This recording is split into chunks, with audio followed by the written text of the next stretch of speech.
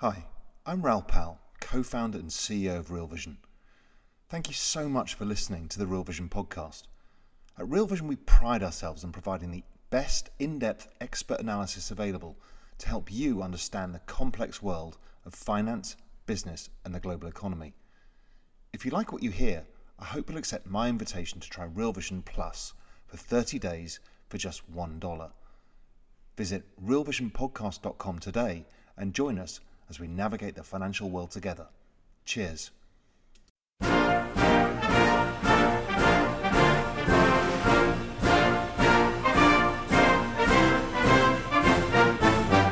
"363 days ago, under dark, dreary skies, somewhere between 50 and 1 million people gathered in the mall in Washington, D.C. to watch the inauguration of the 45th and most unlikely president in U.S. history.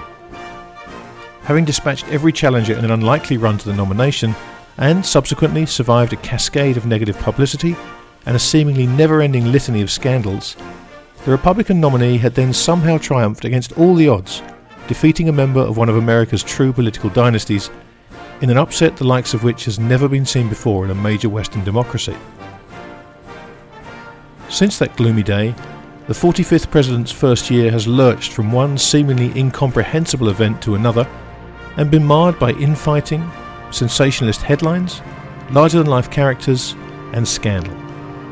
However, he has passed the biggest corporate tax cut in history, appointed a Supreme Court justice, and set about implementing the policies which saw him elected, including, it seems, building the famous wall. Now, after the hirings and firings, the tweets and the turmoil, it's time to take an objective look at the first year of what, in many ways, is the most remarkable presidency in US history. This week, on Adventures in Finance, taking stock of President Donald J. Trump.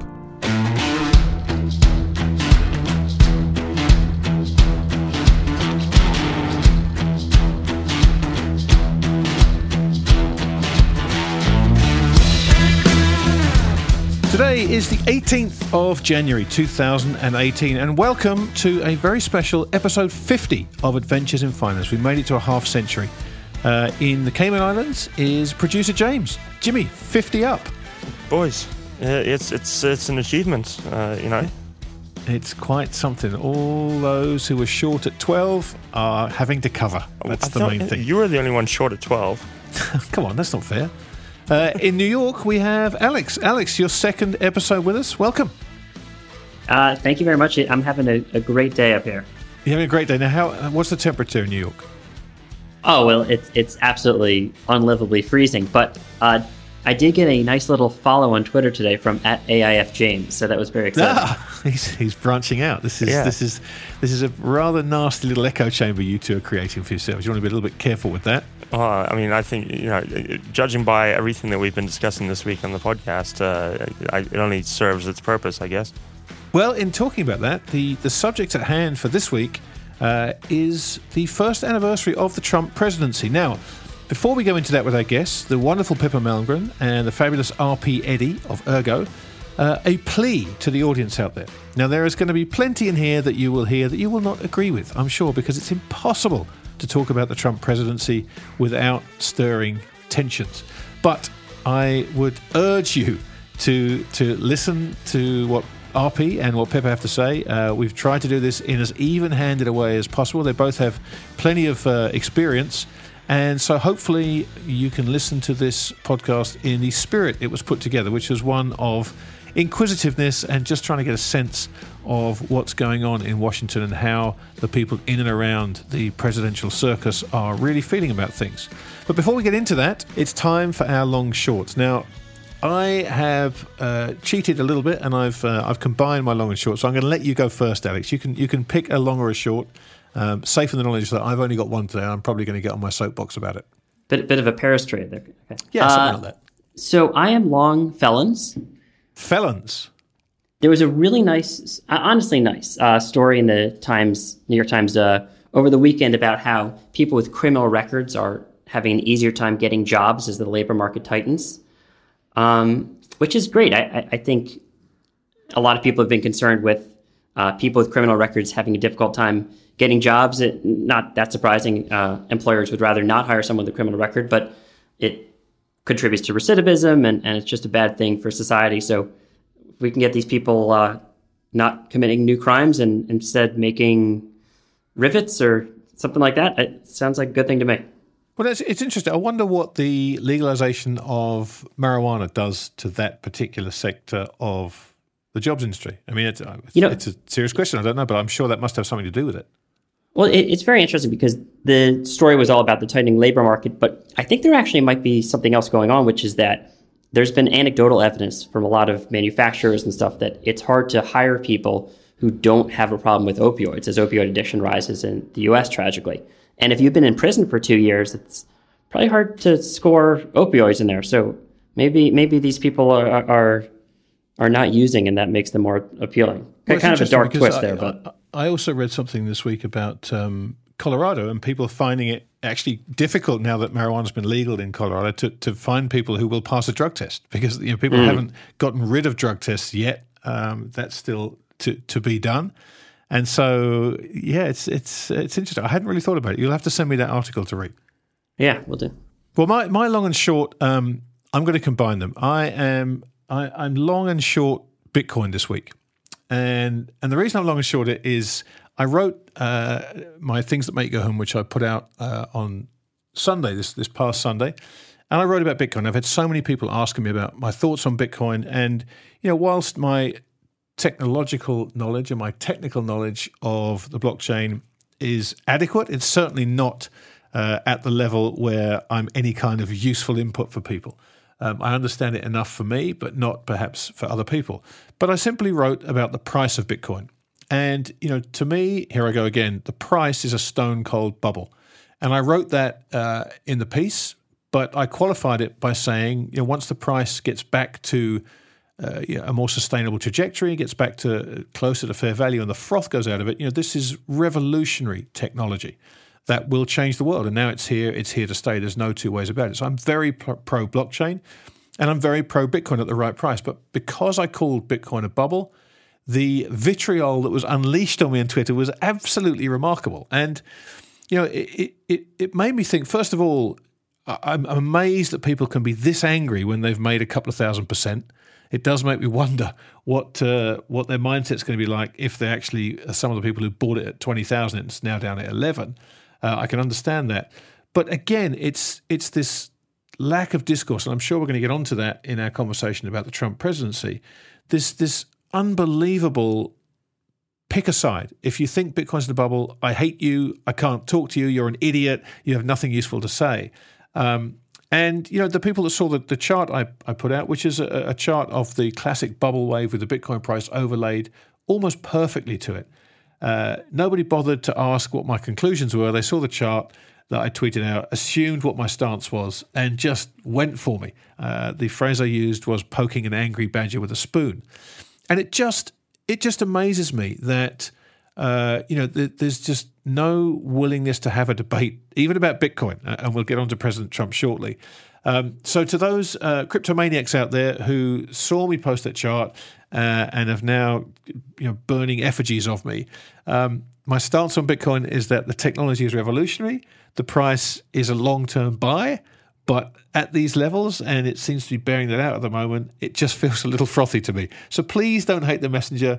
Let's all get along and let's just discuss Bitcoin the same way hopefully we can discuss the Trump presidency in an atmosphere of balance and reason. So there is my soapbox plea for the week. I'm long and short Bitcoin. Here might be your problem is that if I bought Bitcoin and I made tens of thousands of dollars, if it's just in a bubble, then I was pretty much lucky. But if it has a real fundamental value, then I'm a genius and I'm rich because of my own intelligence. But it depends, right? If you bought them and you've sold them, then you are a genius, right? And you've got the profit to prove it. If you bought them and you held on to them and they halve, well, you know what? Maybe you're just angry because you didn't get out at 20,000 when people were telling you then it was a bubble. I don't know. I've seen bubbles. I understand the mindset in bubbles, and when you get in them, all the people who are long refuse to see it, and all the people who missed out will call it.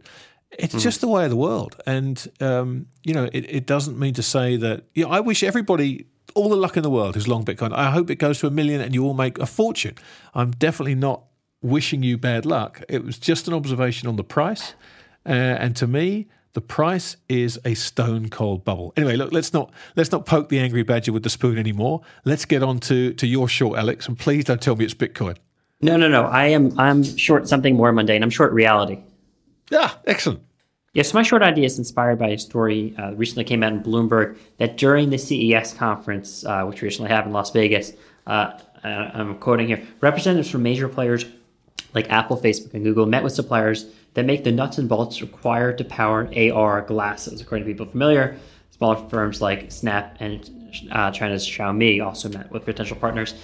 Basically, this whole augmented reality thing seems to really be taking off, and soon people are going to be walking around everywhere with these glasses on their heads that show them different versions of the same world, different, more exciting, perhaps, versions, which means that non-augmented reality, also known as reality, could be in some trouble. Well, true, but I mean, whatever happened to Google Glass? Yeah, it's a good question. There have been a lot of failures, and I think there's been a lot more pessimism about virtual reality, where you give people a completely different world. But it seems like people like just a touch of reality with their fantasy. So there's a lot more hope about augmented reality. God. Oh man, where will it end? Well, I don't want to sound like a dinosaur, but augmented reality. Well, James, if you could augment your reality, what would that consist of? I'd make you better looking. Well, that wasn't exactly difficult, was it? Let's face it. You come up with something a little bit of a stretch for the Apple engineers. Oh, I know. I think they'd find that hard enough. Yes, well, look, that concludes our long-short segment of the week. Feel free to inundate us with views on what an idiot I am about Bitcoin. I've enjoyed reading them all so far this week, but it's time to move on and jump into our feature discussion of the week. Now, today is the 18th of January. We are 2 days shy of the 1-year anniversary of the inauguration of President Trump. So we figured it was a good time to check in and get some opinions and kind of grade his first-year scorecard. And to do that, we're joined by two special guests, both of them Real Vision favourites. First of all, RP Eddy, the CEO of Ergo and the author or co-author with Richard Clarke of Warnings, Finding Cassandras to Stop Catastrophes, and an old favourite returning, Dr. Pippa Malmgren, the founder of H Robotics, the author of Signals, and the CEO of the DRPM Group. They're going to join us to talk about President Trump. So first up, we're going to go to RP, who's in New York. RP, welcome to Adventures in Finance. Great to hear from you again. Hey, it's my pleasure. Thanks for having me back. So we're 2 days ahead of the first anniversary of President Trump's inauguration. I thought it was a great time to grade his first year. It's been tumultuous, and there's been an awful lot of press. It's been unlike any presidency I've ever seen. But in amongst the madness, there has been some progress. I mean, a lot of it's come late in the year. So I just wanted to kind of get your sense of how you'd grade his first year, and perhaps get a little bit of sense of what you think he's done right and where you think he may have done better. Well, thanks. It has certainly been a fascinating year in many accounts, not just because of the president. It's been a pretty bad year for the world as well. But I think the best way to think about this is to understand what expectations were of his presidency first, and then think about where we find ourselves now. And if you go back and look at some of the work that we've done with Real Vision before, we talked about expectations for this president being extremely low. And there's just 1,000 ways to look at and 1,000 ways to understand who he is. But I keep coming down to a comment from my grandfather, which is character is destiny. And it's one simple comment, but I think it speaks a lot about what we were going to expect, what we did expect from his presidency. So if you think about a man who had comported himself the way Donald Trump had, and I think it took a lot of digging and understanding and awareness to understand who Donald Trump really was versus who Donald Trump appeared to be as the campaigner or the reality TV star or the quote-unquote billionaire. And, those of us who were lucky enough to, maybe be working in New York, and I don't think it took too much insight, were able to understand really what he was. So knowing who he was, this presidency is unrolled, very much the way I thought it would. In practice, I think we thought it would be kind of an amateurish group initially, and probably prone to attempts to kind of fool the populace. So sort of amateur and fraudulent. In policy, I think domestically, we thought we would see a rise of populism and nativism coming out of the White House. We certainly have seen that. We obviously knew domestically he would pick a Supreme Court seat, and I think he made a good choice. We thought that he would move very quickly legislatively because of the control of the House and the Senate. And that's where maybe we were wrong. He did not have nearly the legislative success that he should have had, nor that we thought he would have had. And by success, I mean towards his own agenda, not towards the greater good. The reason for that was because of the Freedom Caucus and the Tea Party. He did, of course, pass that tax bill, and we'll get to that in a second. We thought he would go for a large defense build-up. He's not really been able to do that because, again, legislatively hasn't been able to pass a budget. And then internationally, as we discussed with Jawad, we thought that he would really put a nail in the coffin of what is called Pax Americana, which is the U.S. leadership that has steered the world so extraordinarily for the last 75 years and steered the world and us. And that this presidency internationally will be the one who gives up American leadership. So as to expectations, I think he's really done what we expected. The market response has obviously been positive, but as we talked about, we always thought there would be 2 years or so of good market response. First there's obviously larger trends at play and corporate earnings that have nothing to do with him. But the work to minimize regulations and now this tax bill is nothing short of a fantastic boon for American corporations and the American uber rich. So that's going to increase corporate profits and increase valuations, and there's probably no reason, well, there are reasons, but on that basis, the market will probably continue to chug along. So that's generally how I think we did. Now, I mean, what you hear me not getting into is this tweet and this stupid comment and that stupid comment, and I think it's worth making one comment on that too.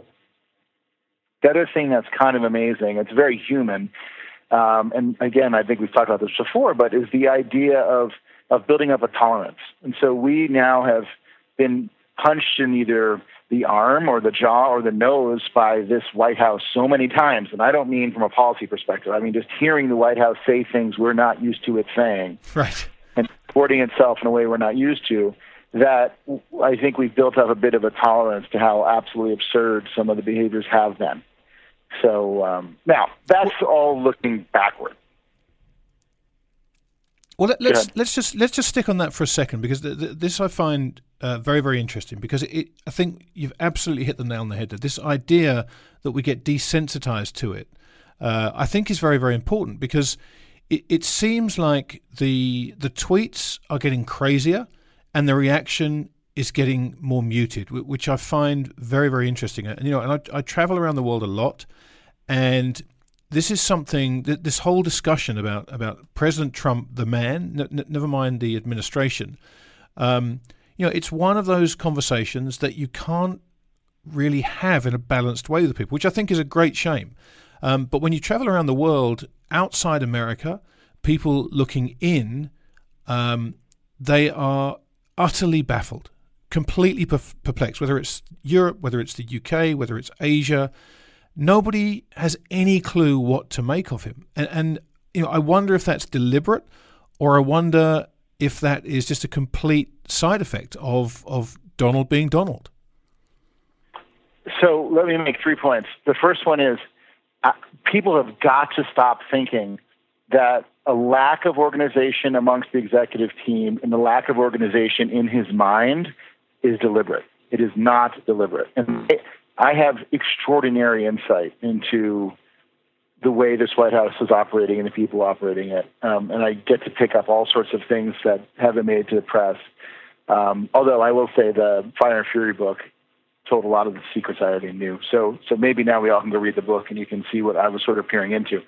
There's no deliberate strategy here for example, for the president to go off and say a bunch of very hawkish things about North Korea while Tillerson goes off and tries to have a conversation with North Korea. That's not a strategy. And I know that. So none of this is deliberate on his part. This is a man who doesn't have, I won't say focus. I mean, he knows what he's doing, I presume, but he doesn't he doesn't think the way I think I do and many other rational people about how you meter out your messaging. And now, just go back very quickly and think about the successes that he had in his life, right? I mean, he did become profoundly successful. He was a president of the United States. He did make hundreds of millions of dollars and live like a big-time billionaire, even if he didn't actually have billions. And that whole time he did that, he had the same personality and was calling up journalists and pretending to be a fake publicist for Donald Trump named John Miller, when in fact it was actually Donald Trump trying to be somebody else. I mean, he's acted absurdly and immaturely, et cetera, his whole life. And he's won and so far, I mean, he's the president of the United States, right? So it's gotten him somewhere pretty profound. He's not going to stop now. But it's not deliberate in the sense that he's trying to hide his cards.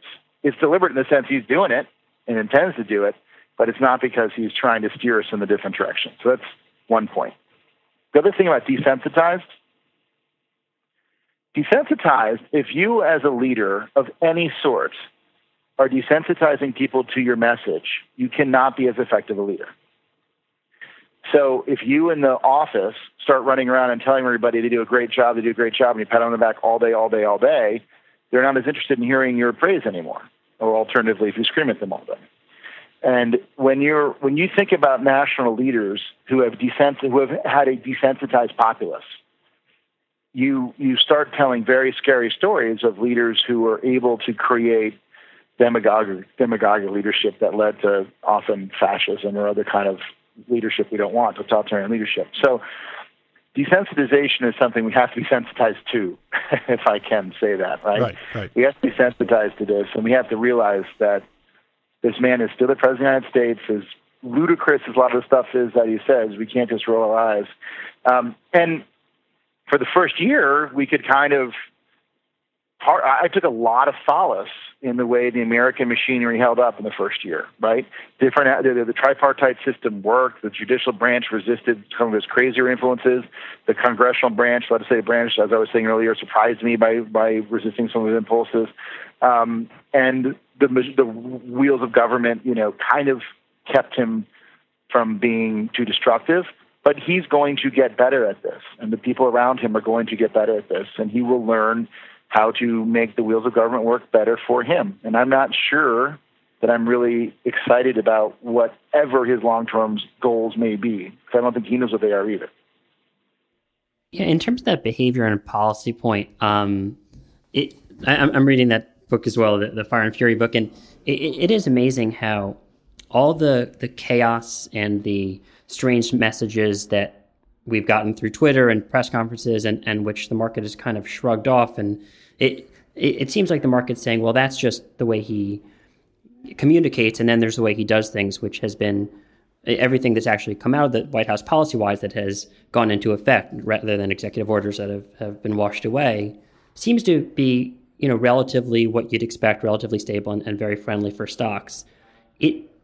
And reading the book, and I know you know more than is in the book even, but there's an implication that that's only because of the way the White House has gone about making policy decisions. In other words, there's no reason why the policies have been so orderly other than perhaps they didn't know exactly how to enact some of these other policies they wanted to enact. I guess just to put a bit of a finer point on it, is there more risk of a huge policy misstep than we might think? In other words, the sort of chaos that we've felt in at least the communication, could that translate into policy more readily than it has already? Or is there really some kind of a wall between them and investors and really every citizen around the globe? Yeah, great question. There is, in domestic policy, basically the areas where the president has the capacity to do things with more fiat is where you should be more nervous. So if you look at the stock market 6 months ago, I think you could make a very cogent argument, and I did as well, that there is nothing that's going to hold this market back for the next 6-9 months other than a North Korean crisis or some black swan we can't see, right? And so then you get to the question of, are we going to go to war with North Korea? Right now, everyone feels, oh gosh, it's all been solved because they're sending Olympians to South Korea. And like all of a sudden, the problem's not a problem. It's still a problem. And it's not a problem just because North Korea is full of horrible, people who treat their people like food stock. It's a problem because you have a president of the United States who is rattling the cage of the bear constantly, in this instance, Kim Jong-un, and could get us into a nuclear war when we don't need to be in one, right? Sort of by mistake. So areas where he has more fiat to get things done more quickly, I think you have to be concerned. And that, in my mind, was the only major thing on the economic kind of, tail risk issue for a long time, 9 months to now. And I by the way, I'd say from now until, February 28th, last day of the Winter Olympics, it'll probably be a straight bull line until then, on generally global stocks, because everything is kind of good. It's going to be good through the Olympics. And, if you could make money just trading one thing for the next, 40 days, that's what I'm doing. I mean, I think things are going to be just terrific until the end of the Olympics or right before. And that gets back to, again, not just Kim Jong-un lost the president, but lost the president. So things where he can do things on his own, you're a problem. The other problem is when we aren't desensitized to him, when he does say things that are dangerous or threatening to other countries, that can be misinterpreted. And I think we kind of started walking down that path with Kim Jong-un when he said, I'm going to go send 4 missiles to Guam or do an atmospheric test, right? Now, thank God he said that, or he threw that out there to say, if you're going to keep threatening me, then here's what I'll do back to you. And then everyone, said, whoa, calm down. China grabbed him and said, don't you dare do that. And other people told him to calm down, and he did. But he wouldn't have gotten to that point if he wasn't sending tweets back and forth with the President of the United States. Now, there are people out there now listening to this, I feel certain, who have their view of President Trump, and if their view of the president disagrees with yours, they've immediately written what you say off as one of those guys, right? Which I think is such a great shame. Here we are having a rational conversation about, let's face it, a group of facts that are pretty apparent to everybody watching, and as you said, I mean, he's the most powerful man in the world. So we have to try and maintain some balance and try and get some perspective on what this means for the world, not just for financial markets, but for the world. How do you see, when you talk to people, how do you find having that conversation, trying to kind of disarm the preconceptions that people have, get past that wall that everybody puts up on both sides, and try and have a conversation that's give and take and tries to figure out, okay, what is happening here? How do we handle this in our lives and what it means for us in our investments or whatever it may be? So what you're talking about is the biggest challenge that we face in this country right now. It's not our biggest long-term challenge. I mean, it is also a massive long-term challenge, but it's the inability to have real political conversations. And it's not because humans have changed dramatically, because we haven't at all. In fact, part of the problem goes back to biases that are 140,000 years old. But part of what's going on has more to do with the social media environment in which we find ourselves. And you understand probably, I don't have to tell you too much about that, but we're able to do micromedia bubbling. I can go to the internet, go to Facebook, go to Twitter, and find 100 or 1,000 seemingly very smart people who agree with exactly what I believe. Why do I need to think about anything else? And the second challenge we have has to do with what's happening to our politics. And so what's happening with our politics, and there's 3 challenges. The second challenge has to do with what's happening to our politics, and that has to do with the massive polarization of our political parties, which largely has to do with gerrymandering. And the third thing that's happening, and this is the bigger, broader trend, although social media is a big one as well, has to do with kind of the erosion of a certain type of social fabric we used to have, right? So when you used to join a union or a bowling league or a PTA or a school team or any organization of any sort, for whatever reason, we would elect leaders, right? So you'd have a leader of your union, leader of your church, leader of your bowling league, leader of your high school hockey team. And to some extent, we understood that person was the leader for a proper reason, right? Doesn't mean that they were saints, but it meant that to some extent they could speak for our views, or we would listen to them about their views. And so what you ended up having in the United States and many other cultures is a group which the word elite is used, but it's not really elites, but it's a group of people who can understand the needs of the group upon whom they lead, as well as then project that view into a broader circumstance, right? So you used to have union leaders telling union members, we're going to vote for this guy. And by the way, the reason we're doing it is I met with his people and we've extracted these concessions. Or the church would say this, or the bowling league would say that. What's happened now is people have taken and gotten so much personal agency, largely out of social media as well as changing social norms, that we don't believe that our view needs to be tempered or shared or beaten around by other people in conversation, right? So if I'm Edward Snowden and I believe that what the NSA is doing is wrong, then I don't think that the laws apply to me. I don't think that the promises I made apply to me. I'm going to release everything I possibly can about the NSA because I've made up the opinion in my mind that doing so is the right thing to do, right? And if you go back and look, for example, at Edward Snowden, he never was on a sports team. He didn't graduate from college. He didn't go through these social fabric structures. That same things happen to all of us on a smaller scale. So we have a point of view. Now, to be clear, 99% of us don't ever make our own minds up. So somehow we got a point of view, either from social media or from our family or something. And now that point of view is the point of view that we hold on to, and we're not going to ever change our mind anymore. So we have a big problem. And back to me, when I try to talk to people, I know that by my presentation of ideas that are anathema to theirs, they literally feel physical pain in their brain, right? So when I tell you, there's a great thing you need to look at called The Oatmeal. It's a comic. I don't know the name of the guy who does it. It's absolutely genius. And he has a one called What You're Not Going to Believe What I'm About to Tell You. And he tells you that George Washington's teeth were made out of the teeth of slaves. And then he tells you why, as an American, that's so anathema to everything we ever heard about him. He had teeth from human beings that were slaves in his mouth, like my George Washington. And there's a neurological response when someone tells you something that's different to what you believe, that it feels like you've been physically assaulted. So the basic answer to your question, after a long way around, is, I'm not going to be able to change a lot of minds. Now, I have been able to change minds of my parents and others just the way Trump has behaved as a person, not so much on a policy basis. But my parents who voted for him and others who voted for him have now said, holy moly, this guy, character's destiny. This is the guy who I can't believe he's president of the United States just by virtue of his behavior, not even on a policy perspective. So sometimes the truth can enable you, or make your point for you. So, RP, just in closing, looking ahead to this year, what do you see as the main challenges, and what do you think are the main threats to what stability there is in this administration? Do these inquiries, do the teeth get longer? Does all that go away? Is it just smoke and mirrors? What do you see as being the big opportunities and the big threats in this next year? Well, so let's look at domestically and internationally. So just from a Trump administration perspective. So domestically, he's in a horrible, horrible bind.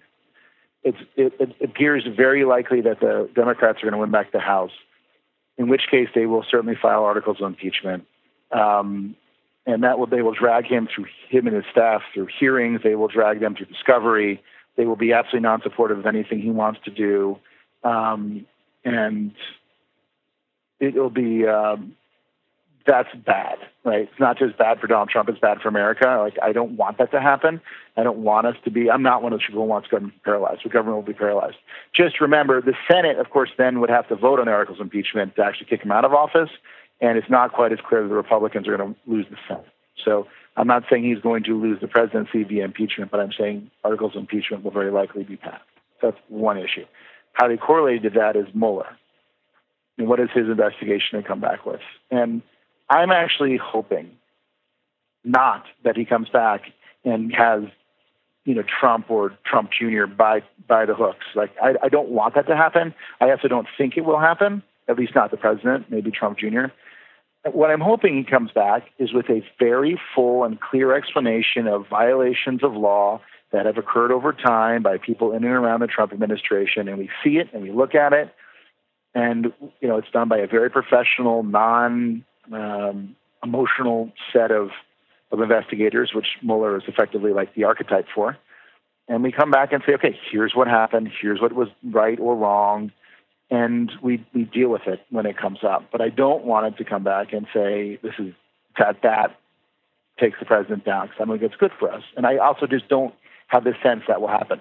But what's going to be very important when the Mueller report comes out gets back to the point of desensitization. He's going to go back and rehash a whole variety of things, or not rehash, but restate a bunch of things we already knew happened, but he's going to put it within the framework of patterns of behavior, which becomes a legal problem, right?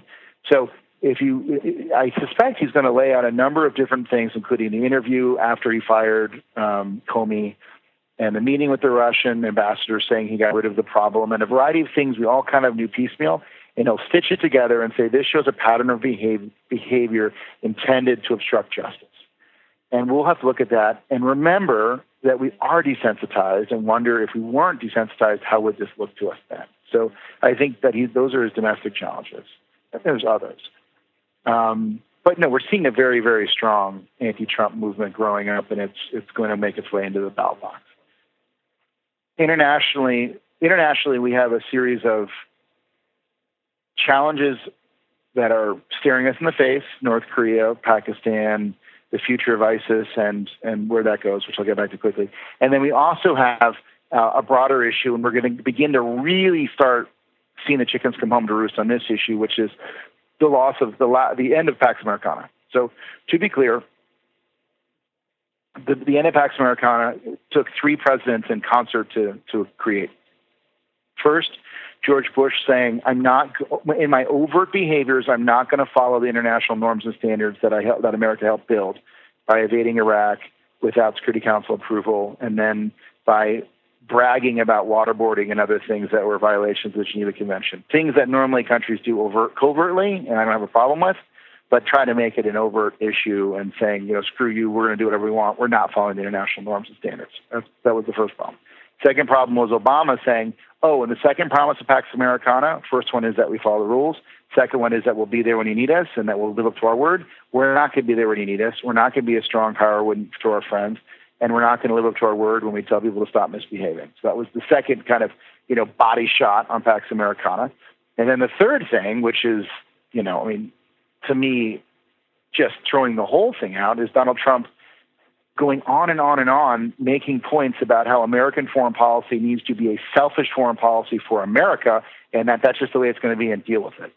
And not realizing that an American foreign policy that takes the interests of other nations in hand while we prosecute our agenda, make our agenda obviously primus, is one that ultimately serves America the best, because we then have a group of nations who will listen to us. And so when it really comes down to brass tacks, these people will be there for us, or over time they won't abandon us. So when a president runs around and says we should have taken oil fields in Iraq, or I don't care if South Korea and Japan have nuclear weapons, I think the Saudis have nuclear weapons, that kind of thing, which is just giving up America's leadership and talking about how we're just out to enrich Americans, is dangerous, because then people don't follow you. So by long way of saying, what is going to happen 2 years from now, 3 years from now, and certainly 10 years from now, which is already happening, is our spheres of influence around Asia and around the entire world are getting weaker and weaker because we're not fighting for them anymore.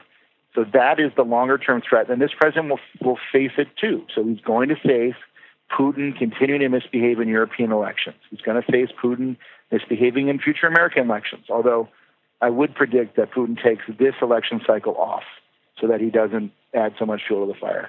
But he will continue to screw around in Europe. China will continue to grow and more influence throughout Africa and ASEAN, build greater trading relationships, and threaten our partners there more and more. So those are the longer-term risks. As I said, short-term, I already listed them. But North Korea's got to be solved, and that's a whole other conversation. It's not going to be solved well, not because of Trump. It's just a relatively unsolvable problem. And there's 40,000 or 25,000 warriors from ISIS who no longer have cities that we can bomb with airplanes. So where are they going to go? And a lot will probably absorb back into Saudi and other countries from whence they came, and that's good. But if 0.1% of them decide they want to go be terrorists globally, then we've got a whole new set of bad guys we have to look out for. LP, I hate to do it, but we've got to wrap it up there. It's been fascinating talking to you. I really, really appreciate you taking the time to do this. It's a tough subject to talk about, and hopefully, the audience can put aside their own partisan bias and just listen to opinions and feel free to discount them.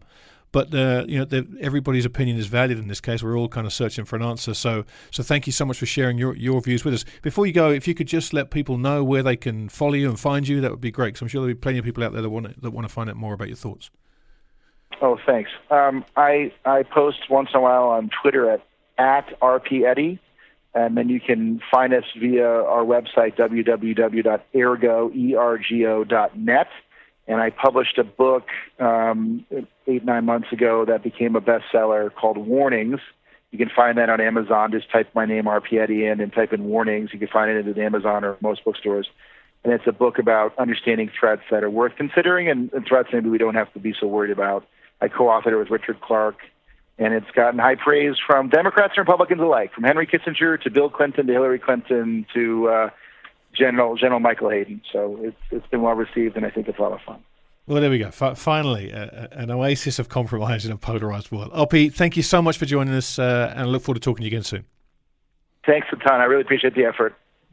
Yeah, Grant, it was interesting, all the potential pitfalls that RP laid out. It's quite a litany of things that could go wrong. I might be interested to hear a different view about things that could go right.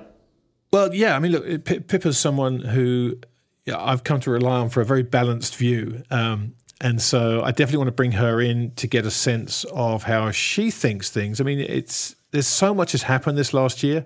It's hard to kind of keep up with it. And when you look back, it's almost impossible to think it was just a year ago that we were getting ready for the inauguration. Hey, hi.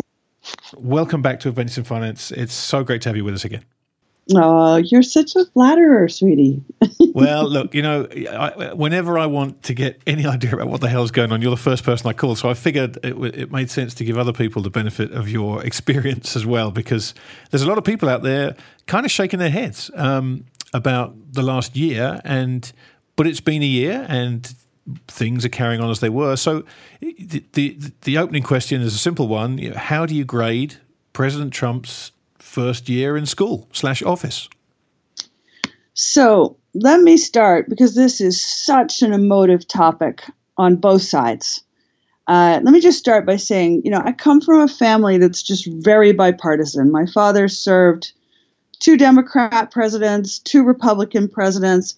I happen to have worked for 2 Republican presidents, but I've been asked to brief various Democratic candidates over my career, including at one point I was asked to brief Hillary Clinton. So my approach to this is, the country votes in who they vote in, and we have to analyze what's going on as dispassionately as possible. But the problem is President Trump makes it impossible to be dispassionate. Right. And I found myself in preparation for talking about this, going back to that famous Arnold Schwarzenegger speech at the 2004 Republican National Convention, which is basically called, how you know you're a Republican. And I went through, how do you know you're a Republican? It's like, well, government should be accountable to the people and not the people of the government. And you're like, yeah, okay. If you're a Republican, that's what you buy. And yet, even as a Republican, you can still totally object to the president's use of language. You can find it's unbelievably offensive and appalling. You can say Schwarzenegger was right, that a person should be treated as an individual and not as a member of an interest group. And yet, as a woman, be absolutely shocked at the language and the treatment of women, minorities, immigrants as well. So I think, we have a very unusual president in that he can be both fulfilling the demands of his supporters and doing it in such a way that he alienates even his own supporters, let alone the people that don't support him. Right? So even his own supporters. So this makes him really tricky to analyze. So if I were sitting around with the Democratic team talking about this, I would say, okay, guys, let's just get down to brass facts. If the Democrats want to go up against this guy and win, which, you would think would be totally easy given what's going on, and yet they can't even figure out what candidate they're fielding, and we're kind of running out of time at this point. They should have a better idea of who are they going to field against this guy. So here's what I would say. I would say The S&P is up 20.4%. That's a value of like $4 trillion. And we know from all the analysis of politics that this matters. GDP has grown at like 3% for the last couple quarters. And, overall, the growth is looking good. Unemployment is at a 17-year low. And manufacturing jobs have rebounded to the levels of about 2012, 2014. So all of that has to be taken into consideration. Now, by the way, I don't attribute Trump with credit for much of that. I might say some of it was the tax cut, the S&P. I'll give a little credit for the tax cut. But things like the manufacturing jobs come home. I mean, Grant, I was writing about that way before he was even a candidate. Yeah, absolutely. So to be fair, presidents are entitled to their luck, and the president is lucky on this point. But the fact is, presidents get credit for what occurs on their watch. So this is what we've got. Then you shift from that to what did he promise and what has he delivered?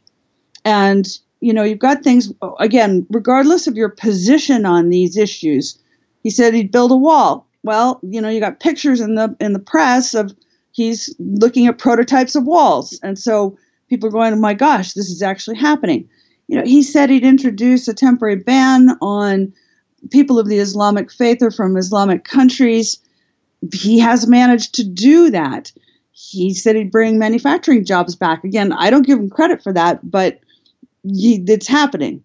The whole business of withdrawing from NAFTA and TPP, the trade negotiations, frankly, it's not even in his bailiwick. Congress has to do it because it's law under the domain of Congress. But the fact is, the headlines have all read that it's happening.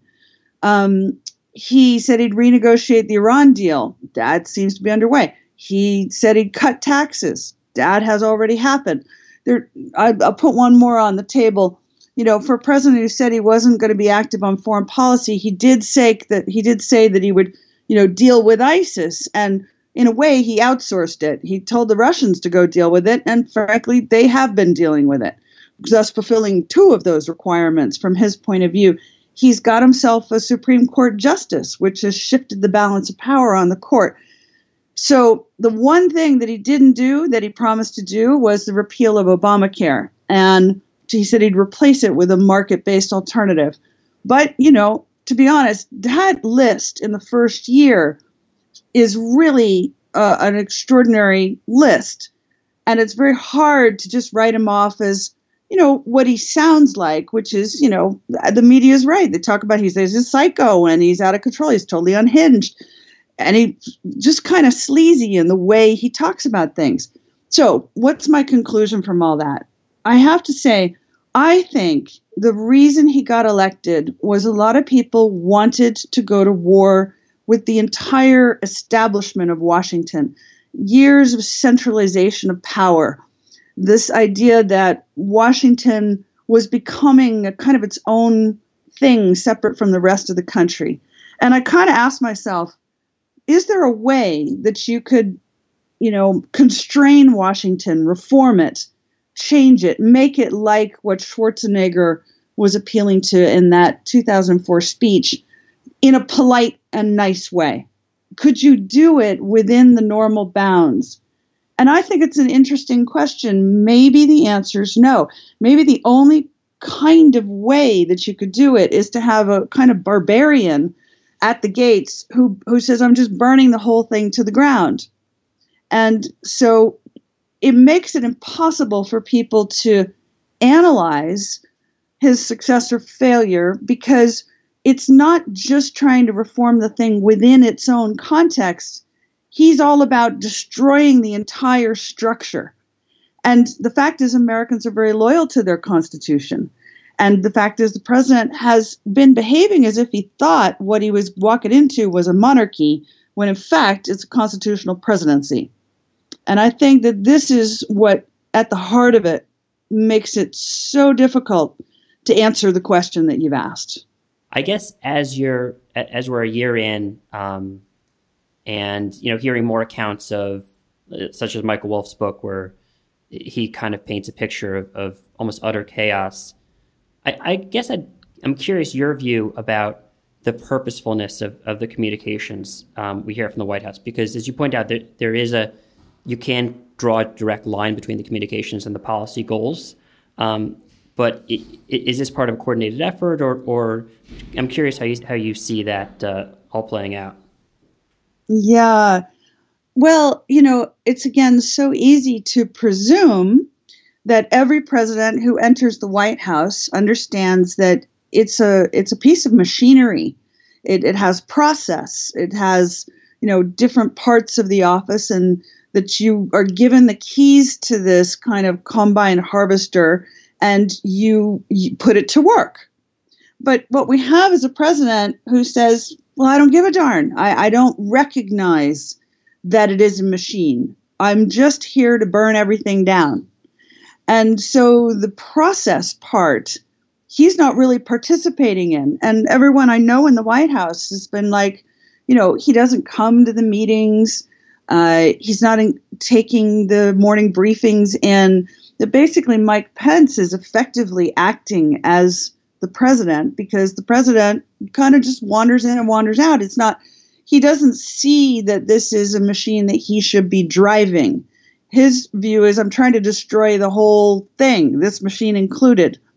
So when you look at it that way, it makes sense that there's this erratic, unmanaged quality to it. And also interesting that you asked the question, who is managing all this? And I would say not only Mike Pence, but basically we have three Marines. We have the three Marines who were surrounding the president, all of whom have worked together for a very long time, right? We have Mattis, we have Kelly, and we have Duncombe. And they can practically communicate telepathically. They all know each other so well.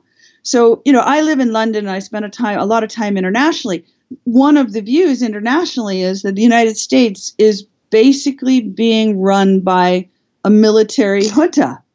And luckily, it's a benevolent military junta.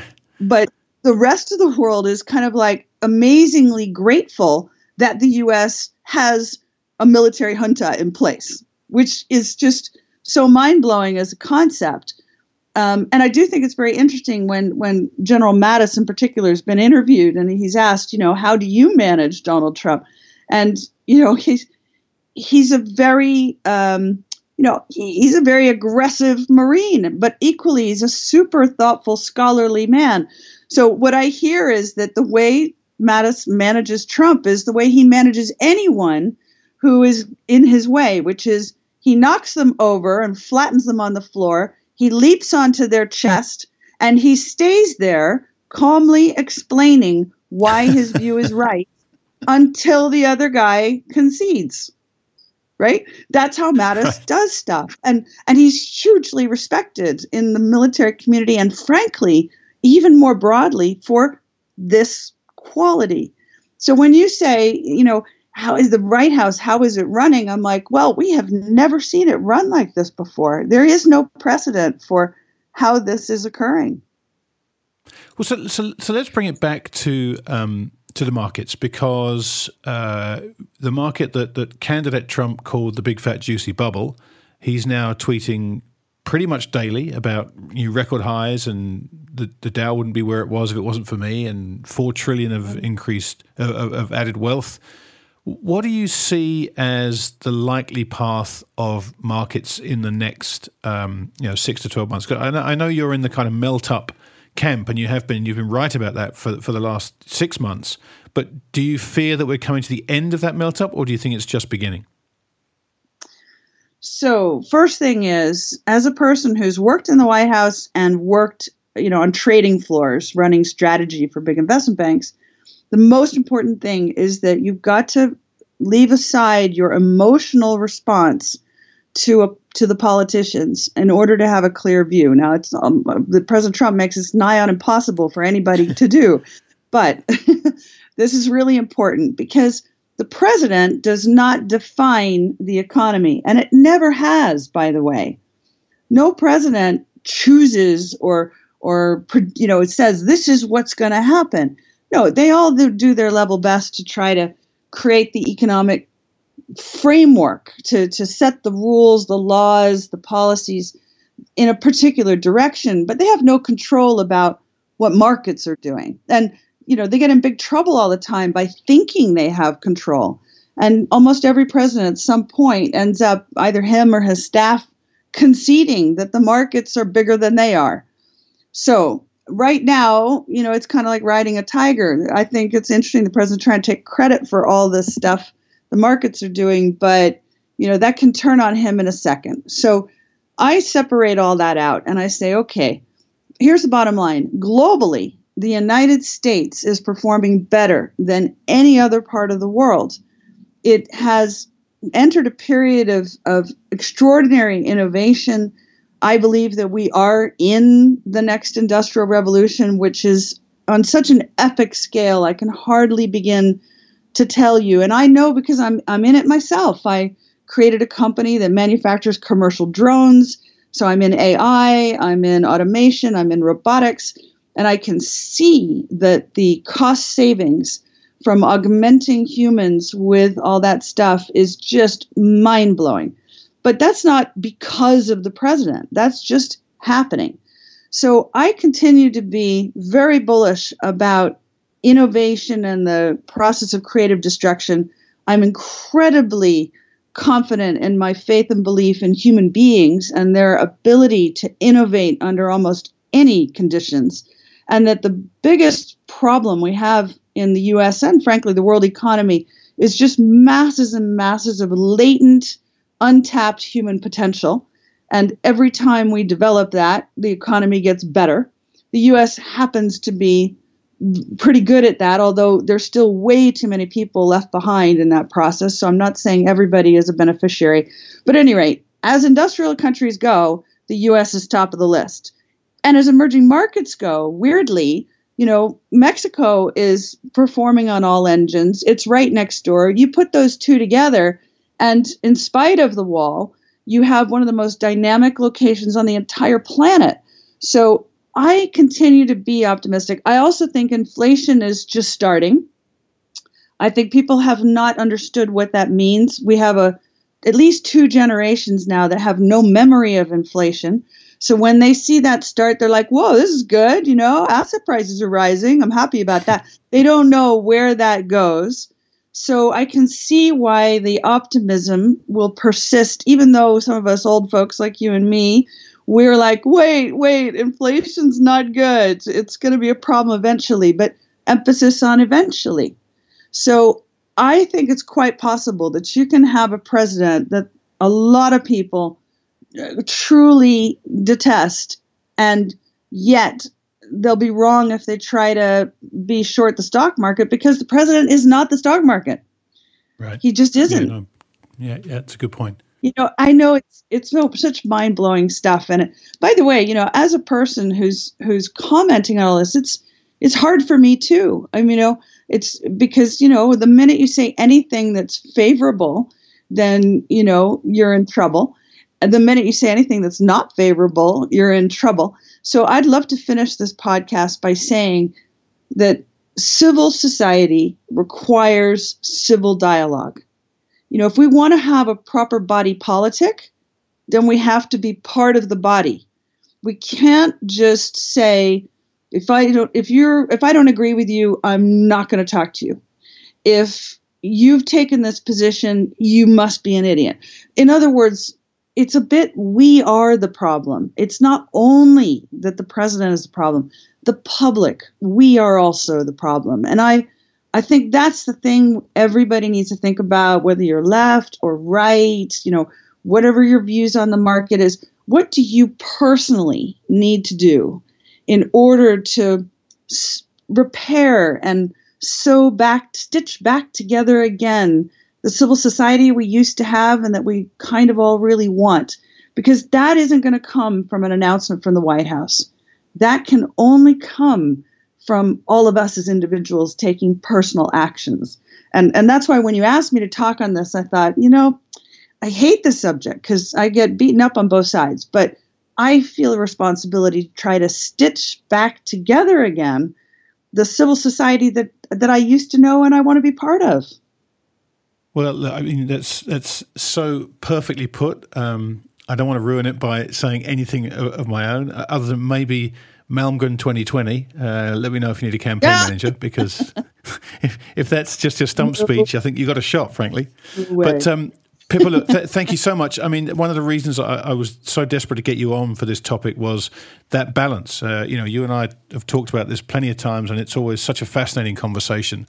And I would just hope that the audience listens to that and puts aside bias on both sides and just sits down and thinks about the issue. So, look, thank you so much for your time and your insight, and perhaps for those fans of Ventures in Finance who aren't familiar with you, A, shame on them, but B, perhaps you could let them know how they can, where they can find you and follow you on Twitter, because it's something they should all definitely do. Oh, you're so kind. You're so kind. Well, I'm out there. I'm under Dr. Pippa M. I would have put Pippa M on Twitter, but then you just get photographs of the sister of the Queen of England. And I thought, that's not the look I'm looking for here. So Dr. Pippa M, and I'm on Twitter and Facebook. And I do put stuff up on LinkedIn. I find that's a great place because you can say what you want without some editor saying, no, you can't say that. So I'd love to interact. Whoever wants to interface, come chat. Fantastic. Pippa, as always, it's been a pleasure. Thank you so much. And I hope you and I can have another drink and a conversation about this in person soon. Fab.